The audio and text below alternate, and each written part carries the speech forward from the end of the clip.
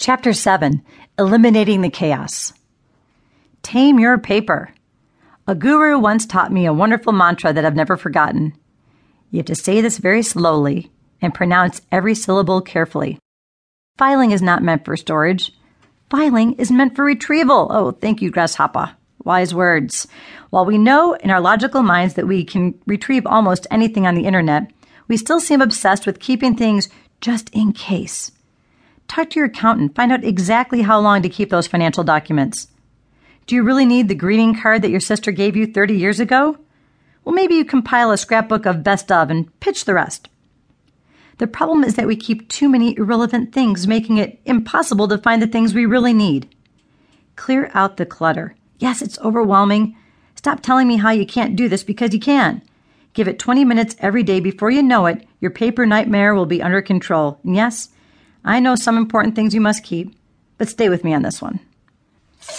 Here's a humorista hot tip. Feel the urge to do the paper purge.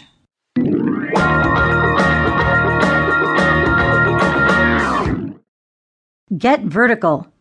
Work on categorizing your papers. Yes, gas receipts go in the vertical file called, come on, you can do this, gas receipts. The electric bill goes in the file called home expenses or utilities. You get this. Really, it's just that easy. Here's the key to the kingdom. Vertical papers get filed, horizontal ones get piled. Now, I admit that moving from horizontal to vertical can be a challenge, but if you succeed at getting those piles into vertical files, you'll have a better chance of finding what you need and living with less chaos. Have a purge day. Once a month, some of you may need to do this more often, make time for a quick paper purge. Set timers for half an hour so this exercise is fast, productive, and doesn't get in the way of too many other things. Convince your office to have a contest to see which department can clear out the most paper. Have everyone clean out desks, cabinets, storage areas, everything. Then teams weigh their loot, which will be recycled, of course, and the group with the most paper wins a pizza party or some other fabulous prize. Everything needs an expiration date. Ever feel like your pending file is overwhelming? I have tons of those persnickety documents that I can't toss, don't want to file, and have to revisit again and again. What to do? Well, here's a hot tip.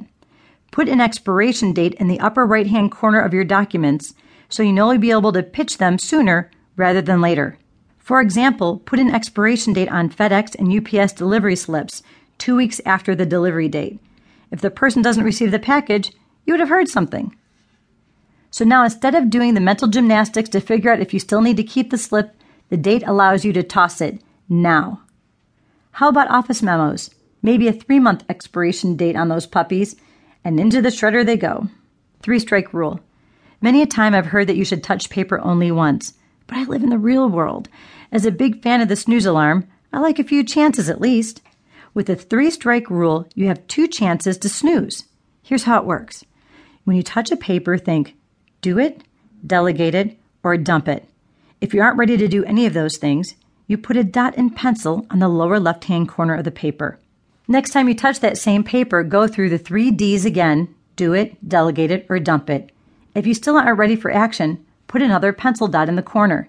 The 3rd time you touch it, you must do, delegate, or dump. This really works and prevents the insane shuffle where pages mysteriously migrate for long periods of time from one side of the desk to the other side of the desk.